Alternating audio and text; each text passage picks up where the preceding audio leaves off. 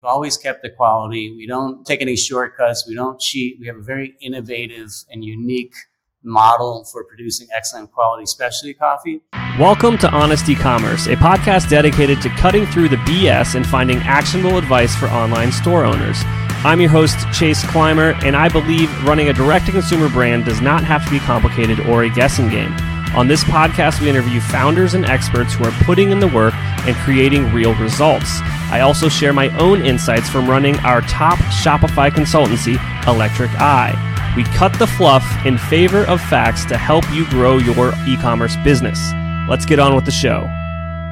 Hey everybody, welcome back to another episode of Honest E-Commerce. I'm your host, Chase Clymer, and today I'm welcoming to the show an amazing entrepreneur, Darron Don Pablo Burke, the founder and CEO of Burke Brands, most notably known for Don Pablo Coffee. Darron, welcome to the show. Thanks, happy to be here. Thanks for having me on. Oh, I'm excited to chat. We rarely have guests on the show that kind of have your kind of experience and track record as the business, I guess started before the internet. It's very rare to have a guest on like that. So I'm very excited to get started. So I guess quickly, just let the listeners know, like what's the business up to now? What types of products are you selling? Where are you guys selling those products these days? And then we'll take them back in time. So yeah, we're not quite predating the internet itself, but really before online products were the norm, buying online. It was 34 years ago, I met my wife, who's Colombian, and she brought me to her home country. I fell in love with her. I fell in love with her parents, and they gave me this great cup of coffee down there. And I'd always been entrepreneurial, but this cup of coffee really opened my eyes, in more ways than one. And I recognized the business idea. So I said, hey, let's take this coffee back and see what people think about it. And we did, and they loved it. And I was a kid, I was 20, and I, had no money, had no education. So I didn't start the business back then, but I started my education. I went to coffee farms and to roasters and went all over Latin America, learning about coffee, growing and roasting. And 20 years ago, we bought a roaster, small roaster, and started in a 1,200 square foot garage. And that's really the genesis of the whole thing. We're here 20 years later. And it's been a heck of a journey. Absolutely. So just to, I guess, correct myself and let everyone know that, I've got some notes here and I got things mistaken. So you visited Colombia in the 80s and kind of just kept looking at this product, but then you launched the business in the early 2000s. Exactly.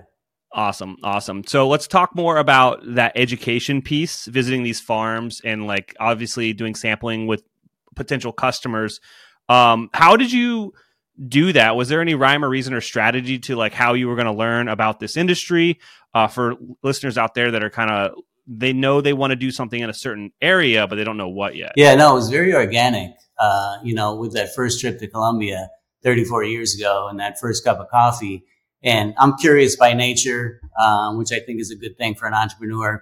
And I was asked to be taken to a coffee farm, and I went to our first one. And for context, if you live in Colombia, you either grow coffee yourself or your aunt or your uncle or your neighbor or your cousin or whatever. So it wasn't hard to find ourselves on a coffee farm, early on. So sort of started that education. And then we brought Colombian brands back to the US. Now, mind you, this was actually before Starbucks.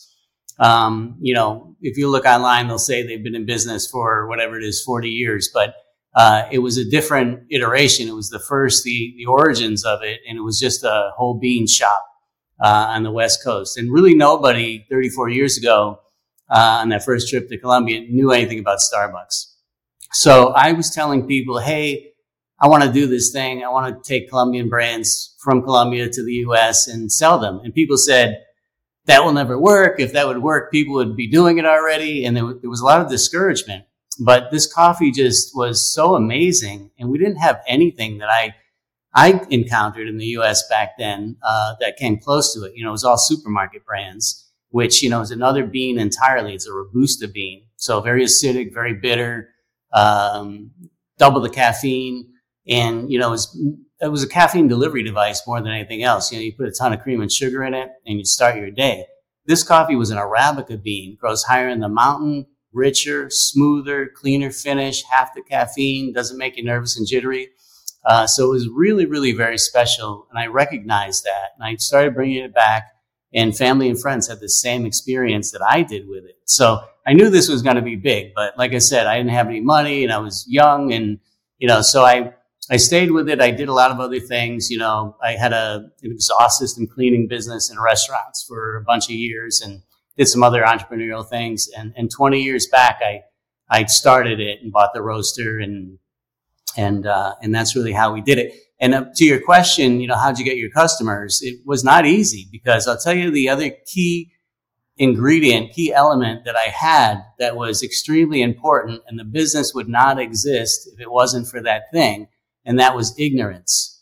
I was very naive, extremely naive. And why I say that is because to this day, 95% of the global at-home coffee industry is controlled by only 4 companies, right? So they're billion-dollar food conglomerates that keep out all the other coffees. And we started in that environment, and I had no idea. So, for an example, I would walk up, we're in Miami, I'd walk up Biscayne Boulevard, which is a long street with a lot of restaurants on it. And I'd have samples, and I'd say to the restaurant owners, you want to buy my coffee? You want to buy my coffee? And, most of them said no. And some of them were, insulted that I want to leave samples with them. But one restaurant, it was a Greek restaurant, said, yeah, I'll buy your coffee. It's great coffee. All I need is these brewers, these satellite stations, these warmers, these air pots. And I'm like, what? It's like, oh yeah, all the big companies, they do that. They give you all this free equipment and, 10 cases of free coffee. And then they sign them up on a contract for 2 or 3 years. So they lock them up. And these are the lower tier below those big giant companies that are doing, $100, $200, $300 million. And that really opened my eyes. And I had a friend that worked for one of those companies, and he said it was a 10-month formula. So they'd spend all that money in a restaurant, giving all that free stuff, and they wouldn't make a dime on the coffee for 10 months later. Now, we started in a garage with no money, so there was no way we could compete with that. But, I had already started it, and when I start something, I don't quit, and I was very faithful, and we ended up getting into Costco.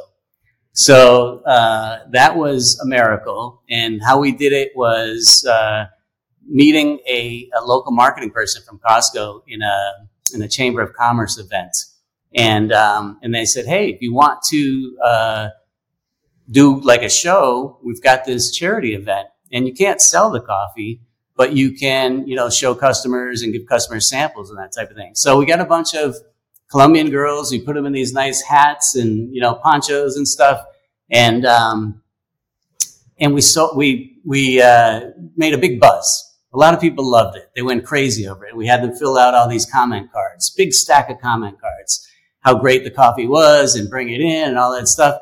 And we sent it to the region over here in the Southeast region, and nothing, right? And then we called them every week. My sister-in-law actually called them every week for a year.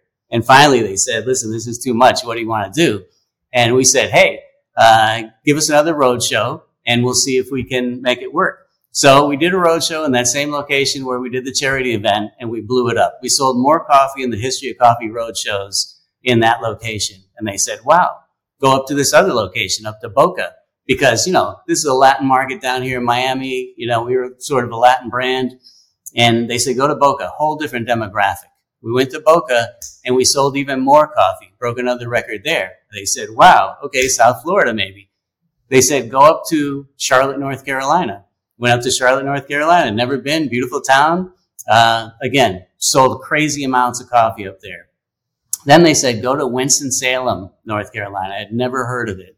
And we went there, the doors opened, nobody in the building. I'm like, oh no, they don't really want us. Maybe they're setting us up for failure, trying to get rid of us. But we sold so much coffee in that location. We had detox centers coming in, and people were on their phone calling other people, and they were coming in. And they just went crazy over the coffee. So we sold so much coffee in that location, they gave us 8 warehouses. And we built those 8 warehouses up to, the rest of the region over time. And meantime, we got into the other warehouse club, Sam's Club, which, we've been with them for 17 years. and built that up magnificently. And yeah, it took a lot of hard work, but that's how we got our customers. We didn't have the benefit of the digital marketing and the social media back then. It all predated that. In fact, it predated selling groceries on Amazon. So when Amazon came along and they started selling grocery, we went hard into that. And, we got some good people that really understood digital marketing, and we were able to pump that up to like $1 million a month it took a few years. But the growth was just up and up and up and up. And now we've got our own website where we're, doing about $3 million on our own website. And it's, things change, and it's a constant challenge to learn and find people who really understand digital marketing. And now with AI, it's another challenge, but a really great opportunity. So yeah, we've went from sort of legacy brick and mortar stuff to blowing it up in the digital space too. That's amazing. So there's a lot of nuances to that story, and so I want to kind of talk about maybe necessarily the timeline. So when do you, let's just call it the first big break? Like, when were you getting these first like massive retail orders that are really helping blow the business up? Like, what year was that compared to when you started to look at these other channels, say Amazon, or your kind of direct consumer through your own website? Like, do you remember what years these were kind of happening? Yeah. So, we really got our first order in 2004, and it was from TJ Maxx. And it was the day after Hurricane Wilma totally destroyed South Florida. And, we had a broker that was working on it, and I was in a condo, and the whole building was shaking. And, light poles outside were falling to the ground and stuff. And when the storm passed, we got up and we were going to go check on the roasting facility, which was, very small in a garage. But we didn't know if it was flooded, if it still had a roof or whatever. And I got a phone call, and it's like, hey, they want to buy from you X amount of dollars. And it was a huge order. We just had a tiny little roaster. And I'm like, hey, we don't even know if we have a roasting facility yet. Will they give us more time? And they're like, no more time. If you don't deliver within this 30 days, then they'll never buy from you again. So we went to the facility. Fortunately, thank God, it was in perfect condition, no problems at all. But the problem was we had a tiny roaster and only a few employees. So I had been a teacher at a local high school in Hialeah down here for 4 years previous to this. And it was a fluke, but I was doing it, and it was, I was teaching entrepreneurship. So I called there and I said, hey, do you have any kids that need community service hours? And like, yeah, sure. Where do we send them? So I got like 20 kids that worked for community service hours to produce this order. And it went to all over the country. So we had some exposure right away for our brand in that channel. But then, like I said, we got that opportunity with Costco, and that was like a year later. And a lot of miracles, by the way, along the way, just the planets going in alignment and one miracle after another. Not that it was easy. It was very hard. So they gave us 8 locations, and they had told me, listen, if you do X amount a week per location, you'll stay long enough until something else cool comes along, and then we'll replace you. But if you do X more, which was double, you're going to stay for a long time. So we went all in.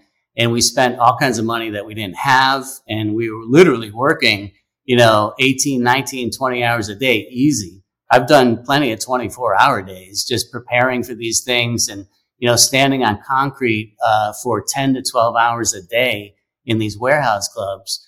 And we did that for a couple of maybe 18 months, 2 years. And then they gave us, some more warehouses and then some more warehouses. And my wife and I have given over 1 million cups of coffee to people over a 10-year period.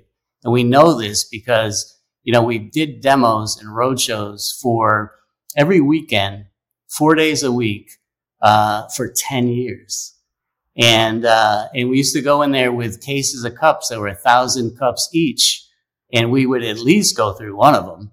And usually, like on a Saturday or Sunday, you'd go for 3 or 4 cases, go through, 3,000 or 4,000 cups. So if you do the math, it's well over 1 million cups that we personally handed to people. And I don't know if you can tell yet, but I talk a lot.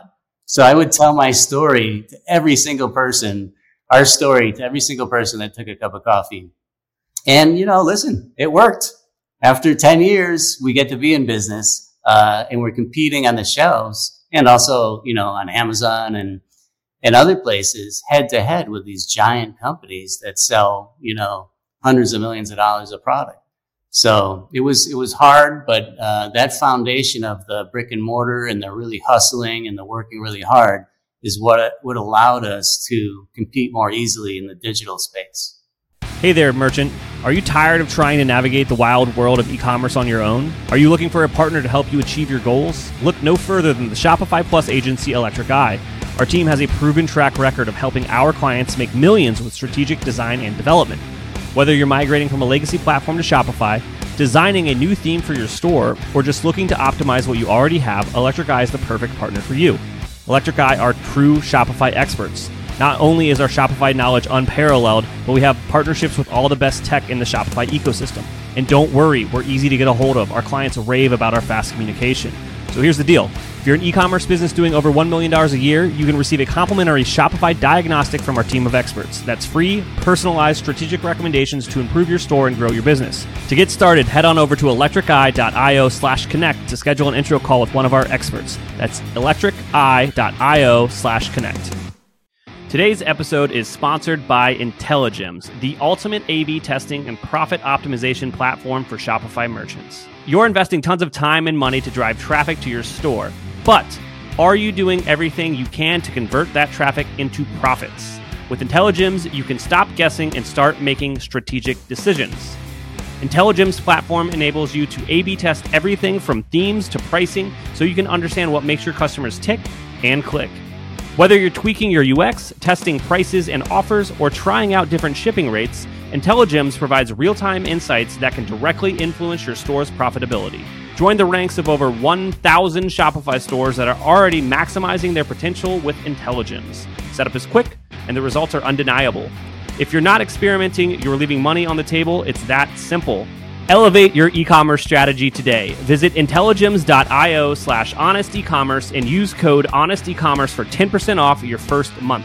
You can also find Intelligems on the Shopify App Store and get a 7-day free trial. Well, I mean, I think each one of those cups of coffee, if you just want to do the math, cups of coffee that you personally handed out to potential customers, and it's free samples, mind you, one cup of coffee equated to, almost $1 million in sales. You guys have done over $100 million in lifetime sales for 1 million, for 1 million cups of coffee. I think that's a good trade-off. And now, if you could tell an entrepreneur, right now, it's like, go give away a million free samples, you're going to make $100 million. I think most people would do that. Well, I never thought of it that way. That's very interesting. But let me tell you something. Hard. I'll say it 10, 24 times. It was hard, but we weren't going to give up, and we didn't have the benefit back then of, having the opportunity to sell online. So, it's with Amazon has made a lot of millionaires, right? So a lot of the younger people, they don't know what it was like before Amazon.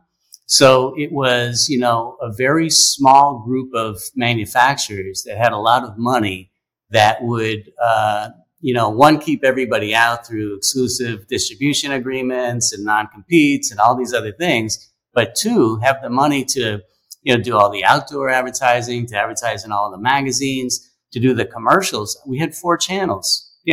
When I was a kid, we had 4 channels, but when we started this, we didn't have, many others, the broadcast media. So that was very expensive. So it was really hard for a smaller company to compete with the bigger companies in any meaningful way. And that genie came out of the bottle not that long ago, really maybe 15 years ago.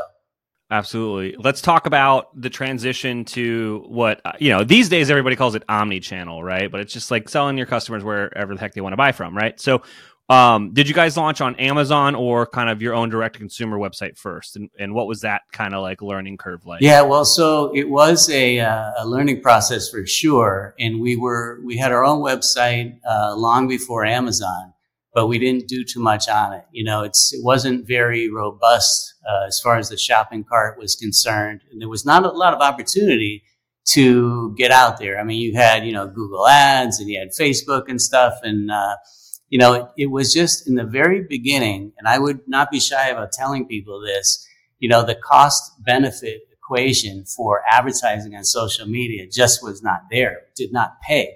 It took a lot of time and a lot of effort for very little return. So, as their sort of analytics and their, progression, I'm talking about digital channels and digital platforms and social media became better and better and more advanced, and it became better. And somewhere around that time, we were introduced to Amazon, and we started with Amazon, and we had some people that were very good at, and mind you, this was back in 2013 when grocery was relatively new. So there was not a lot of competition. It was the sort of the first mover advantage or second mover advantage type situation that we benefited from. Timing is super important in a lot of things. First our own website, we didn't do much. Then on Amazon, and Amazon was sort of a rocky road for us, with keeping it stocked, especially with all kinds of lately with supply chain issues and, after the pandemic, and sales absolutely went wild during the pandemic. But after that, there was a lot of disruption in the supply chain. So what happened was, we ran out of stock on Amazon, and people love our coffee. We have this over 70% customer retention rate. So, we've always kept the quality. We don't take any shortcuts. We don't cheat. We have a very innovative and unique model for producing excellent quality specialty coffee. And because of that, people were desperate to find the product when we ran out on Amazon. So they found us on our own website, and we blew up our own website. We tripled sales within a very short period of time, which, like I said, we're doing 3 million now. And we're actually trying to slow it down a little bit. We keep raising prices, but we keep getting more customers. Kind of a good problem to have, as they say, I guess. Absolutely. Now, would you say that because of the growth of Amazon, it gave kind of a trickle-down effect to the growth of the direct-to-consumer website? Yeah, it's an amazing dance, really, between not only those two, but also our brick-and-mortar sales. We are sort of intentionally stocking one and not the other in a certain period of time, so we can increase sales at one or the other, depending on what the best thing to do is. And I think it's an interesting strategy. You'd think one would cannibalize the other, but we always end up with more than we started with. So I think there's definitely an opportunity to. I don't want to say use one against the other, but, stock one in one way and some brands or some pack sizes or some favorite sizes in one and not the other. Yeah, I've seen a lot of interesting information around, this is in advance, like this would be supporting kind of the idea of omnichannel. There's a lot of people that want to do everything right on their own website, and they don't have such a big kind of wholesale component. I'm just going to call it that for lack of a better term, like your business does. And, they don't do Amazon. They're doing it all on their own website. But I have seen recently that, just by turning on Amazon or these other channels and just not even increasing their spend or diverting traffic, that these people are already looking for this product on that market already, just because they are aware of it, but that's where they like to shop. I think that, like, if you're spending a boatload of money on ads on either platform, having the other one still have inventory, you'll see kind of this tick up in sales just because of the awareness of the ads and the attention that you're generating. Yeah, I agree. You definitely have people that prefer one channel over the other, but there's also people that, either shop for price or shop for something particular and like to go back and forth from one to the other. So either way, it works for us. As long as they end up at our product and buy it, we're loving it. Absolutely. So let's talk about what's going on now. You guys are doing some really interesting stuff. I want to touch on this because I always think it's a really interesting thing. We're doing a bit of private labeling, and I've never really asked someone about how this can be kind of a revenue channel for a business. So can you give me a crash course on what that is and how that can be a profit center for a business, building upon the systems that you already have? So this is one of the thing I would say that is the absolutely most exciting thing, not only for me, but it should be for everybody, because something amazing is happening. And what happens is it happens so slow, and like I said, if you're a younger person and you don't have the benefit of, a longer time horizon, you don't really get it. But if you're a manufacturer of a product, you have an opportunity for the first time in the history of the world and the first time in the history of CPG products, to leverage social media and digital channels. There's all these influencers, and all these influencers that have all these huge audiences. I mean, Mr. Beast, right? What's he got? 25 million subscribers or something like that? The most, just so many. So the numbers are staggering. And all he has to do is say, hey, buy this chocolate bar or go to this burger place. And he's got customers just like this from making a bunch of goofy videos. Nothing against him. He's brilliant, obviously. So that's really the tack that we're taking now, is to find alignment with these influencers and influencer organizations, and try to get them to do a private label for themselves. And we make that very easy, and it's a passive recurring revenue stream for them. We'll even design the bag for them. We'll purchase everything. We'll roast the coffee. We'll pack the coffee, and we will fulfill the coffee. And they get this money for just going on their channel and drinking the coffee and saying how great it is and all of that. So, we've already got one customer who is absolutely blowing it up and not doing anything other than they were already doing, and just making tons and tons of money from doing this. And it's super easy for us. It's a win-win all around. Absolutely. It's amazing. And it's, there's something we said about, selling your sawdust. It's you guys have already built these systems. You already own the equipment. When it's not running, you're not making money. And it's something, think outside of the box about how you can monetize the things that you've built other than just your product within your business. And you can find so much more margin. Definitely. Yeah. I mean, it's all about adding value, right? Always. And, in this case, you're adding value for somebody. You're providing something that wasn't there before. And the fact that it's coffee, which is something that people drink every single day, and it's, a fast moving consumer product, they call it. And ours has got such a high customer retention rate. You keep these customers. So you're selling subscriptions, right?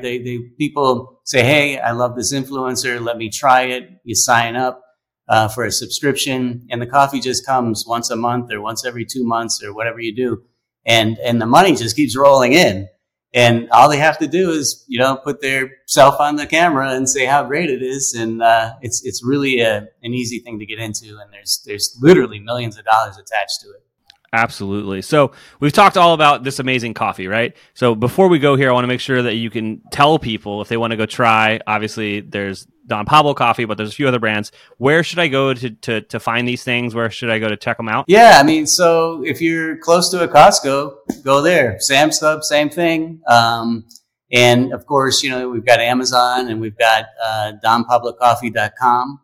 They can find us. If you Google Don Pablo, you'll find us for sure. Don Pablo Coffee. Don't just Google Don Pablo. Then you get into some weird stuff. But Don Pablo Coffee. Absolutely, Darron. I can't thank you enough for coming on the show today, sharing your story and your insights. I'm sure we'll have you back on soon. All right, I really appreciate it. Thanks for having me. We can't thank our guests enough for coming on the show and sharing their knowledge and journey with us. We've got a lot to think about and potentially add into our own businesses. You can find all the links in the show notes. You can subscribe to the newsletter at honestycommerce.co to get each episode delivered right into your inbox. If you're enjoying this content, consider leaving a review on iTunes. That really helps us out. Lastly, if you're a store owner looking for an amazing partner to help you get your Shopify store to the next level, reach out to Electric Eye at electriceye.io/connect. Until next time.